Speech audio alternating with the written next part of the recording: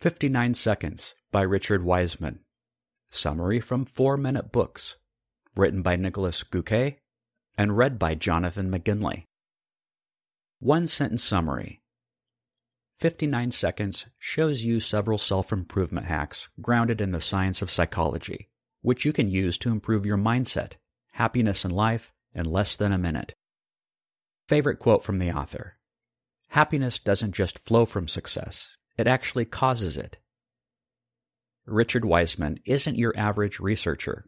The English psychologist has a YouTube channel with over 2 million subscribers about magic, is the only professor of public understanding of psychology, and created an app that helps you influence your dreams.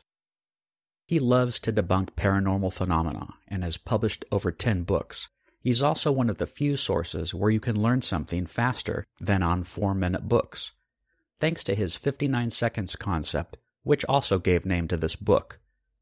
Most self-improvement books lay out big plans and long journeys of transformation. Richard thinks there's no need for that, when there's so much you can do that takes less than a minute. Here are 3 lessons from 59 seconds to improve your life quickly. 1. Ask yourself what you want your speaker to say at your funeral to make sure you go for your long-term goals. 2. When you have a brilliant thought, jump right into executing it and skip the brainstorming. And 3, whenever you point out a flaw in someone, use but to smooth out the negative. Ready to improve your life in 3 ways in just 3 minutes each? Let's look at some 59-second hacks. Lesson 1. Think about your own eulogy to align your actions with your long-term goals. One of the most popular techniques in self-improvement is visualizing your goals. You sit down, close your eyes, and imagine yourself achieving your dreams, as well as doing the things necessary to get there. I've done it for a while as part of my miracle morning and found it to be helpful. However, there's also some opposing evidence to this, with some studies finding people tend to work less for their goals if they visualize them. One thing that's timelessly been proven to work is this: having a step-by-step plan. When Richard examined the New Year's resolution of 5,000 people, he found that planning and breaking down goals made all the difference. But to do that, you first have to know what your high-level goals even are. A great 59-second exercise to get clarity on that is just to think about your own eulogy. What do you want the speaker to say about you at your funeral? If you want to be thorough, you can even write it down. Similar to the funeral test, this will show you what's really important to you and help you align your daily actions with your biggest dreams. Lesson 2. Skip the brainstorming and go right from eureka to execution.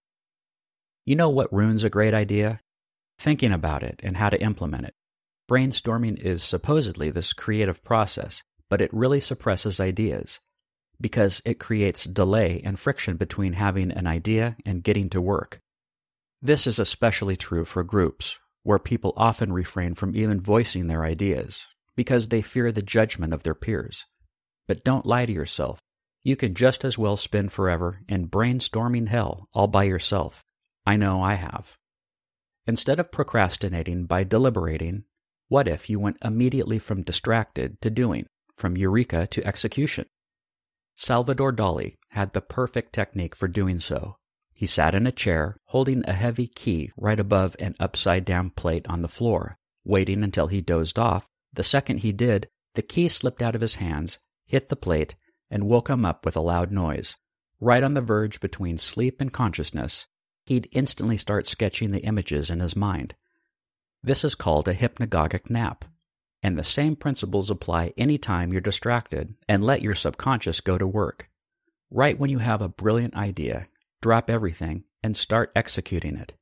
This will save you plenty of planning time and make you loads more productive.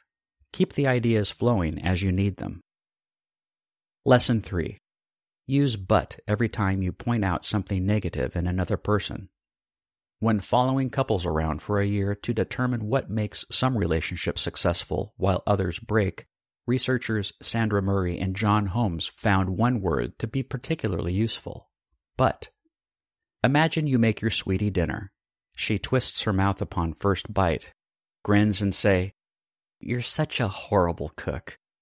Supposedly cute, but still stings, right? Now imagine she'd say, "You're such a horrible cook, but at least you're funny."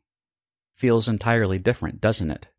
That's because using "but" after any negative statement allows you to smooth out the minus with a plus, get the other person to focus on the upside, and view your relationship in a different light.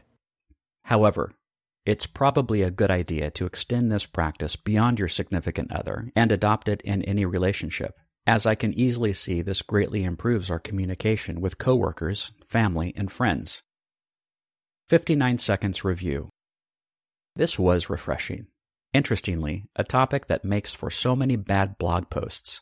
10 confidence hacks to make yourself look better in front of your boss can actually be engaging, helpful, and properly argued for if given the right amount of time. By not rushing this out the door and giving us his ideas in book form, Richard has done the self-improvement community a great service. Thanks for that. 59 seconds allows us to get some quick, yet still efficient wins. Which one will you get next? What else can you learn from the blanks? How to nail your next job interview. Why spilling fruit when presenting a blender is a great idea. What happens when people hear you gossip? Which item you can get at the hardware store that'll make you more creative.